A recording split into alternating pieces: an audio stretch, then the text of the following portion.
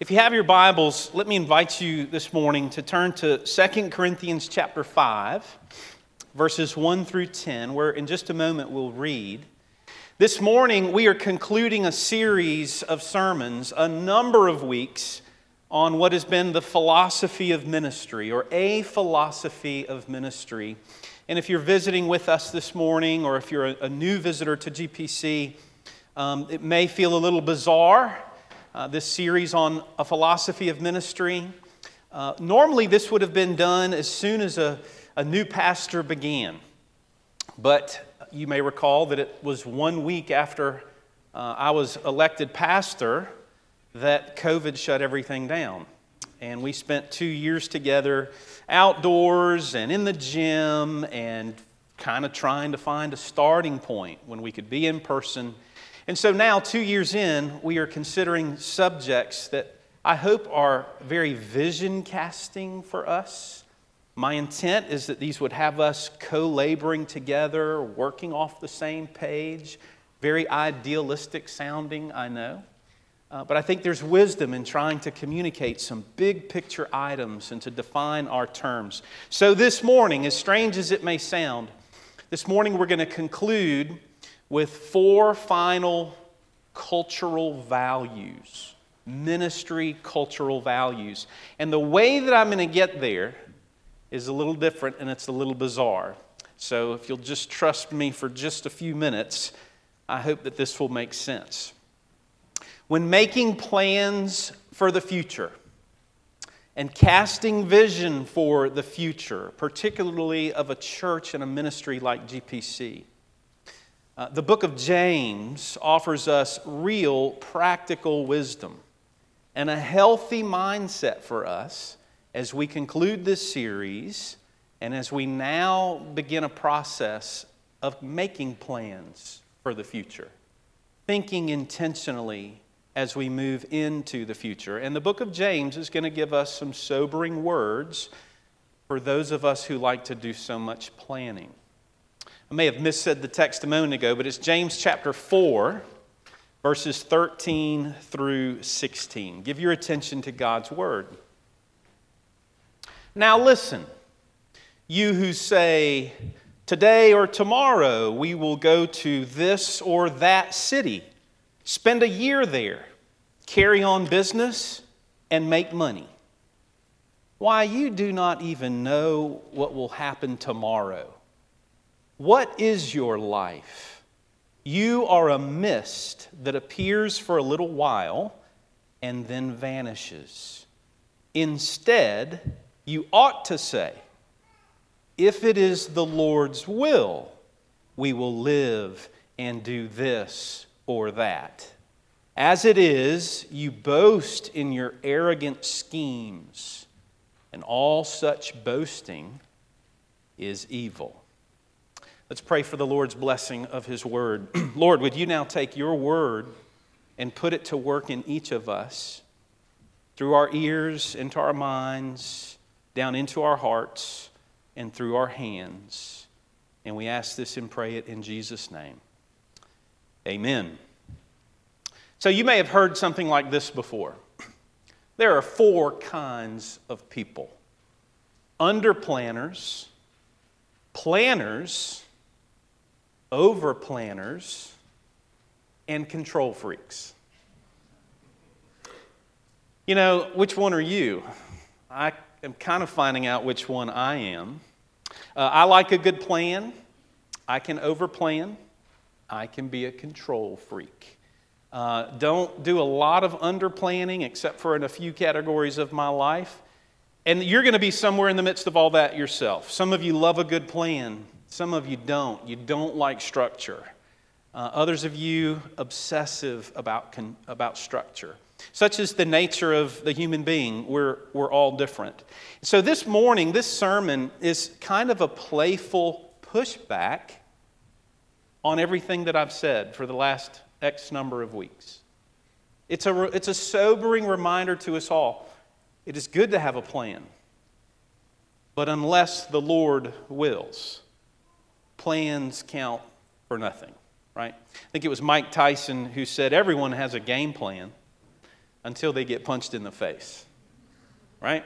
Same thing can be true in ministry as well. So this morning, towards a healthy mindset of having a ministry plan and having a plan for your life as Christians. We want to have a healthy plan, but we want to be sobered with truth and with the wisdom that God's Word would give us. So 4 points this morning.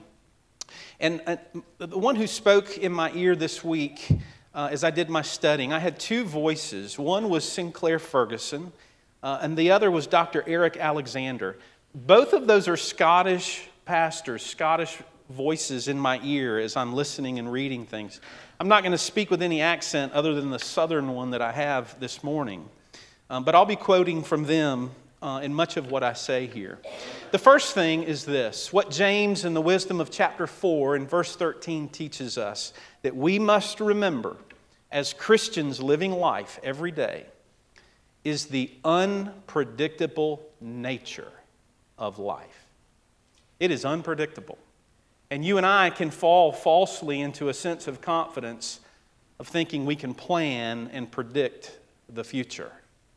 Eric Alexander said this. He said, that passage reminds us of our ignorance. We don't know anything about tomorrow. We think that we know something about tomorrow. And so in all of our planning of life, even planning of ministry, we have to be sober-minded. We are largely flying in ignorance, in our own human ignorance. Verse 13 says, you don't know. That's ignorance. You don't know the future. Think of the events just in the news in the last few weeks, in the last few days. In Kentucky, they've been overwhelmed with water, with floods. I think 30 people have been killed by water. In Las Vegas, they have been overwhelmed with water. Yet in Texas and in Mexico, there's not enough water. I saw a report, I forget the town in Texas, but they are warning the citizens, our towers are running out of water. So who knew that was coming? Who had control over that? In one place, you have an overabundance of water. In another place, you have the absence of water. And that is a sobering reminder that we are not in control. We are not in control. We cannot control these kinds of things. The Scriptures say we should not assume anything about today or tomorrow, about this or about that. And that's just a good, humbling reminder for all of us. There is no promise about today or tomorrow, about this or that, except for the Lord reigns. And that's all the promise that we need. The Lord's reign and His will be done. James goes on to say about that planning for tomorrow, he says, now listen, which is an admonishing term. The language there is the language of pay attention, rise out of your slumber, listen up. That's what James is saying. He says, now listen, you who say this. You who think you can plan today or tomorrow and do this or that. Here, James is admonishing what sounds like a great business model and business practice, which is to have a plan, go execute it. It's a year-long plan. It's going to result in profit. And James, like Jesus in Luke chapter 12, is reminding us that the wise Christian life is not driven by such pursuits. Jesus in Luke chapter 12 said this. Jesus told them this parable. The ground of a certain rich man yielded an abundant harvest. And so he thought to himself, what shall I do? I have no place to store my crops. And so he said, this is what I'll do. Here's his planning. This is what I'll do. I'll tear down my barns and build bigger ones. And there I will store my surplus grain.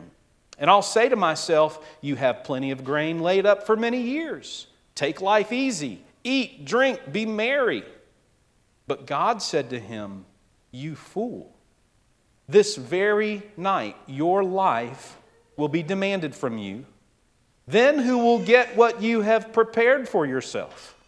This is how it will be with whoever stores up things for themselves, but is not rich toward God. Jesus is not anti-business or anti-planning. James is not anti-business or anti-planning, but they're saying keep things in proper perspective. Seek the Lord and His will and His kingdom, and all the other things will be added to you. Paul ran into this personally in his ministry, where we're reminded that pursuit of profit, that love of this world and the possessions of the world, it will ruin and undo people. It will wash at the foundation of Christian faith. In 2 Timothy chapter 4, verse 10, Paul speaks of Demas. Do you remember Demas? Of Demas it said, because he loved this world, he has deserted me and has gone to Thessalonica. He's referenced elsewhere as being a faithful companion to Paul. But Paul says he fell in love with the world and he walked away from it all. And so we should be sober-minded about our planning, about our profiteering, that in all things, life is unpredictable, and our faith and trust are in God and God alone, and in trusting His Word. Number 2, we need to remember the brevity and the fragility of life. Life is short. It's unpredictable, and it's short. Eric Alexander refers to it as our transience. So we have an ignorance problem, and then we have a transience, a short-lived, uncertain experience. Psalm 39, verses 4 to 7 say this very thing. Listen to the psalm writer in Psalm 39. Show me, Lord, my life's end and the number of my days. Let me know how fleeting my life is. You have made my days a mere handbreadth. The span of my years is as nothing before you. Everyone is but a breath, even those who seem secure. Surely everyone goes around like a mere phantom. In vain they rush about, heaping up wealth without knowing whose it will finally be. But now, Lord, what do I look for? My hope is in you. Do you hear that? Admonitions in the Psalms that God's people, we want stuff, we want to hold on to it, but life is short, and who winds up with our possessions after all? So Old Testament and New, God's people have been tempered and sobered to remember life is short, it's fragile, and our emphasis and priorities need to be where they matter most. Because in the end, like we sing in a hymn, we are all frail flowers, subject to wind, subject to the burning heat of the day. Praise my soul, the King of heaven. You know that hymn. We didn't sing it today, but we could have. Frail as summer's flower, we flourish. Blows the wind, and it is gone. But while mortals rise and perish, God endures, unchanging on. And there's that tension again, our groaning in the flesh, but our having a confident hope that God is eternal. His promises are eternal. Life is brief, life is fragile, and we need not forget that. Some of you maybe know the poem, The Dash. I thought of it this week. I remember reading this to students years ago. It's a poem by Linda Ellis.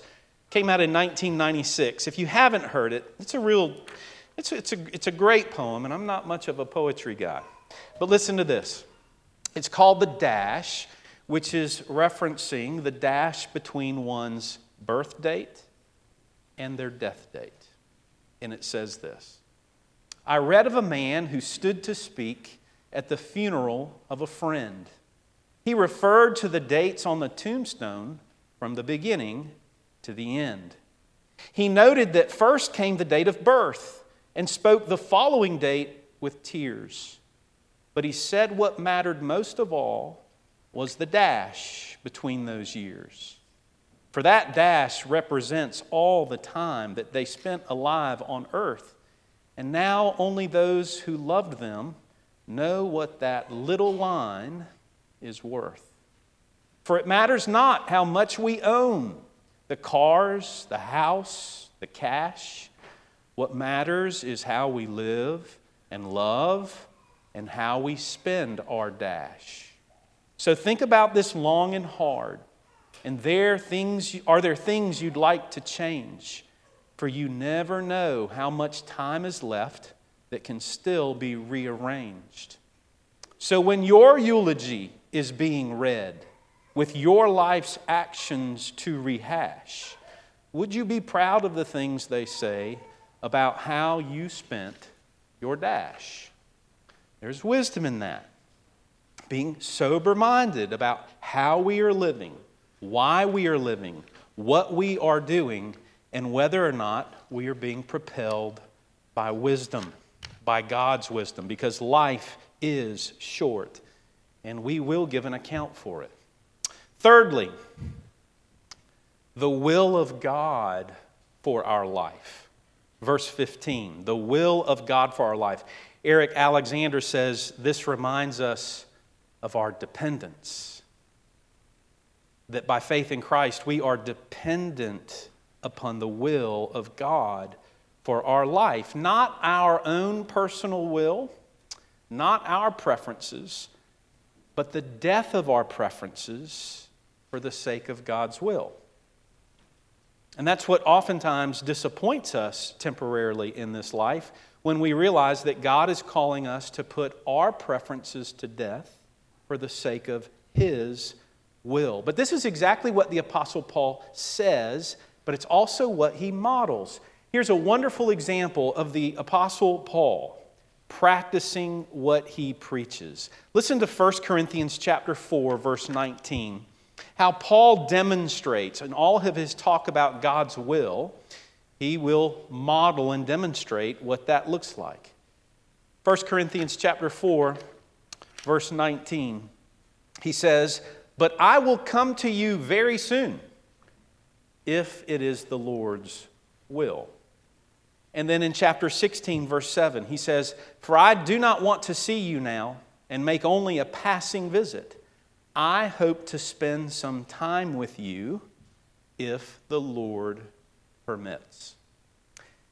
Paul's practicing what he preaches. In all things, you and I should see that if the Lord wills, this will move on. This will come to pass. But if the Lord does not will, we bow our preferences, we bow our desires, we bend our knee to His will. That's how Christians are to think and to live. The 4 hardest words to pray, yet the 4 best words to pray are what? Thy will be done. Those are hard words for us to pray when we really want something. But they're the 4 best words a Christian can ever pray. I don't know if you know the hymn writer Charlotte Elliott. I learned of her this week in thinking about those words, "Thy will be done." She wrote a hymn called "Thy Will Be Done." She's also the hymn writer who wrote the "Just As I Am" hymn, the Billy Graham made famous hymn, "Just As I Am."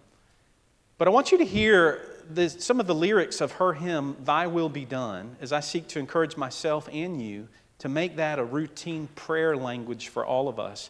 But before I read those lyrics, listen to what's true of Charlotte Elliott. So she was born in 1789 in England. She lived until 1871. She was the granddaughter of a minister who was a companion to John Wesley. So that's the context and the era.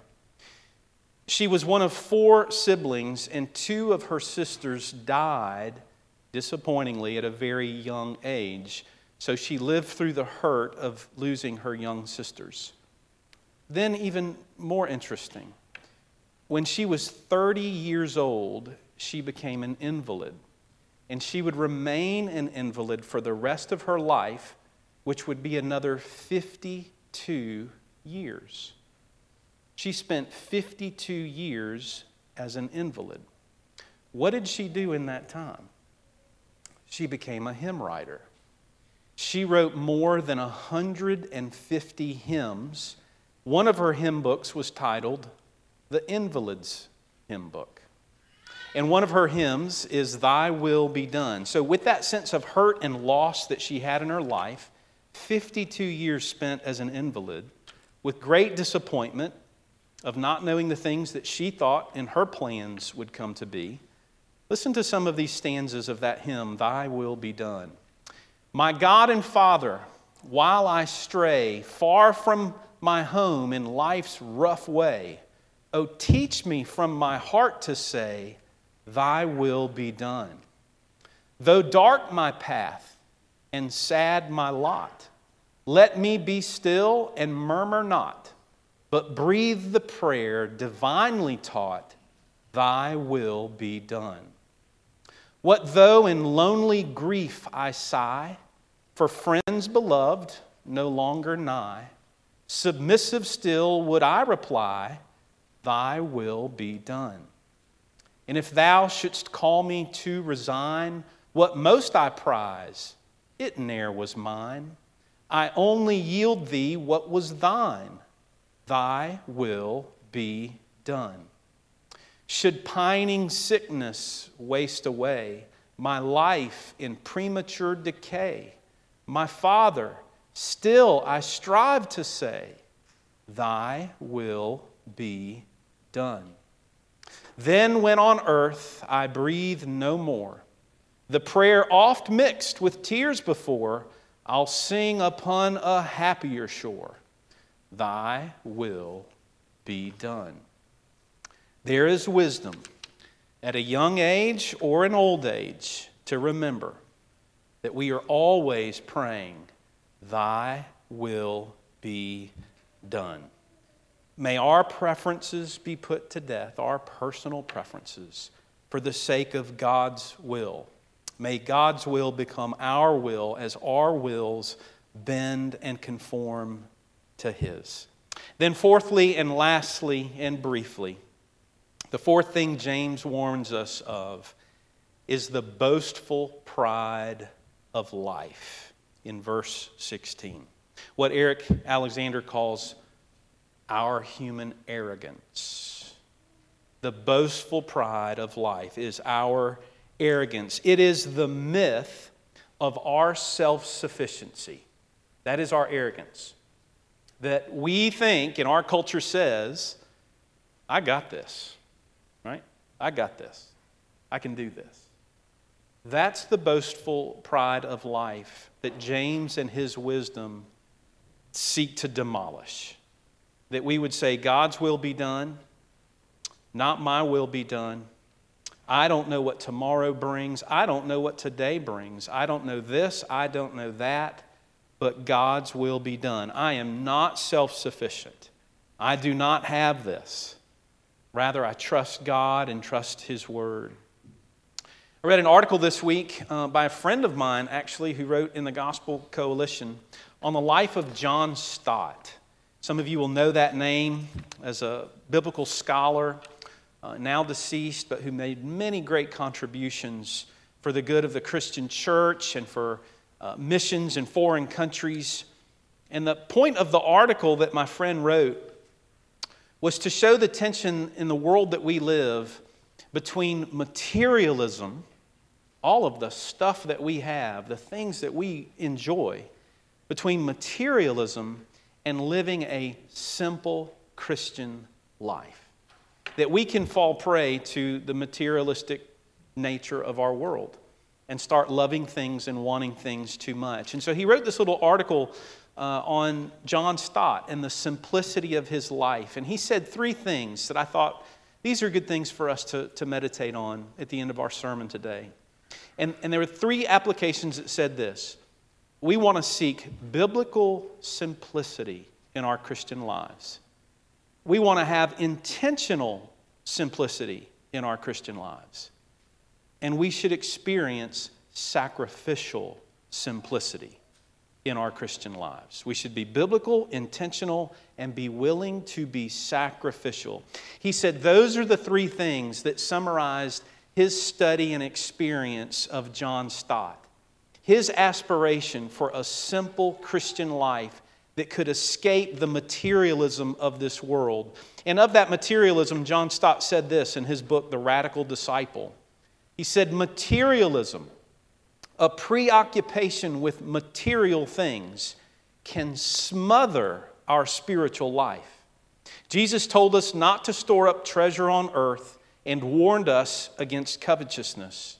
So did the Apostle Paul, urging us instead to develop a lifestyle of simplicity, of generosity, and of contentment, drawing on his own experience of having learned to be content whatever the circumstances. And then to bring this to a close for the book of James, what John Stott would do in his life in modeling an effort towards simplicity, that in all of the books that John Stott would write, in all of his provisions to the church, he forfeited all of his royalties. He never took any of them. He put them aside and he used those, and they are being used now. I have another friend who has a job because of those royalties within the PCA. But he took those royalties to produce books, scholarships, to produce scholars, to write things to benefit the church and to advance missions and ministry in Africa, in Asia, and in Latin America. Because one man said, I'm going to use my gifts to live with simplicity. He didn't live in a nice house. He lived in a simple flat. It says that he wore the same coat, same blue blazer for decades, had one pair of shoes, because his life could be simple and he could find his contentment in knowing that the church would be healthier and better through the small sacrifices that he made. That's a beautiful thing for us to be reminded of in a world that is so materialistic. But God's calling us to live simple, faithful lives and to not get swept up and consumed with our own plans or with all the materials in our culture around us. So now what? 4 final cultural values. I told you I was getting there a weird way. But James and his call to live a faithful, simple life, that would help me define these last 4 simple cultural values. Number 1, the cultural ministry values, the kind of culture we would want to have and share in together. So we want to be intentional in ministry, not incidental, not accidental. We don't want to have uncalculated efforts. We want to think through things. Now, that is not contesting with what James has said about planning for the future. James is not opposed to a good plan. James is opposed to thinking we can control the future. But we do. We want to be intentional in everything that we do. We don't want to just wind up somewhere accidentally or incidentally. When we do something, we want it to be calculated, reasonable, and faithful. We don't want to be over-planners, but we don't want to be under-planners. Amen? And number 6, we want to be Reformed and Presbyterian. But we don't want to be obnoxious, prideful, or arrogant about it. Amen? Now there's a difference. I've seen a lot of the one and not a whole lot of the other. But we are Presbyterian. We are Reformed. That is our identity of who we are and what we believe. And we want to be those things. But we don't want to be obnoxious about it, prideful in it, and arrogant. There are plenty of other churches that do that. Let's just not be one of them. Amen? Number 7, we want to have a fixed theology, and we do have a fixed theology. It's determined, it's expressed, it's in writing, it's agreed upon. But we want to have a flexible methodology, which means there's not just one way to do something. We ought to be creative, thoughtful, and faithful in executing the best possible ministry that we can execute that God has given us. Always reflecting on what we're doing. Never just doing it because we've always done it, but always saying, hey, wait a minute, is there a more faithful way? Is there a better way to do this to produce more fruit? So a fixed theology, our theology is not up for debate, but a flexible methodology. Some of you will have great ideas, and we need to hear them. And we're flexible in how we execute our methods of ministry. And then eighthly, we want to emphasize meaningful worship. When we worship the Lord, we want it to be meaningful. We want it to be understood. We don't want to just do things. We want to do faithful things. We want them to make sense. And we want our children growing up seeing what faithful worship looks like. Sinclair Ferguson says, worship in the heart is not emotional, it's theological. It's based on truth. And that doesn't mean that worship doesn't have feelings, but our priority is not to titillate feelings. It's to say true things and do what the Lord has called His church to do. So in that way, we want to have meaningful worship. And I'll give you one brief example. We didn't know we were going to do it this morning, but we did, almost on the fly. Some of you maybe noticed. Our deacons this morning, when they received the tithes and the offerings, they didn't leave the room. They didn't go count the money. They brought that forward, and we offered it up to the Lord as an offering. And we prayed for the Lord to use it. We set it apart. We consecrated it with prayer and devoted it to the Lord. That's meaningful, right? Old Testament and New Testament, that's how sacrifices were offered up to the Lord. That this is for you and for your glory. This is not for us. And that should be meaningful to us. That's just one small example. And so in everything we want to do, we want to be meaningful. We don't want to do it for a reason. We want it to be faithful and honoring the Lord and being beneficial. And in all these things that we've heard about for all these weeks, I would sum it up like this, as I have in previous weeks. In everything we do, as a ministry that the Lord has created in Greenwood, we want to be faithful to the Scriptures, true to the Reformed faith, and obedient to the Great Commission. If the Lord would give us such a ministry for decades more, we would be grateful. Let's pray for that. Lord, that is our humble prayer, is that you would continue to be at work, doing what you've always done, calling a people to yourself, ministering to families, and then sending them forth into the world to be salt and light. Lord, would you continue that good work at Greenwood Presbyterian Church? We've been reminded this morning, voices from decades past that benefited from the faithfulness of this ministry decades ago. Would the same be said decades from now, that you are at work, even in our little ones? And we ask it and we pray it together in Jesus' name. Amen.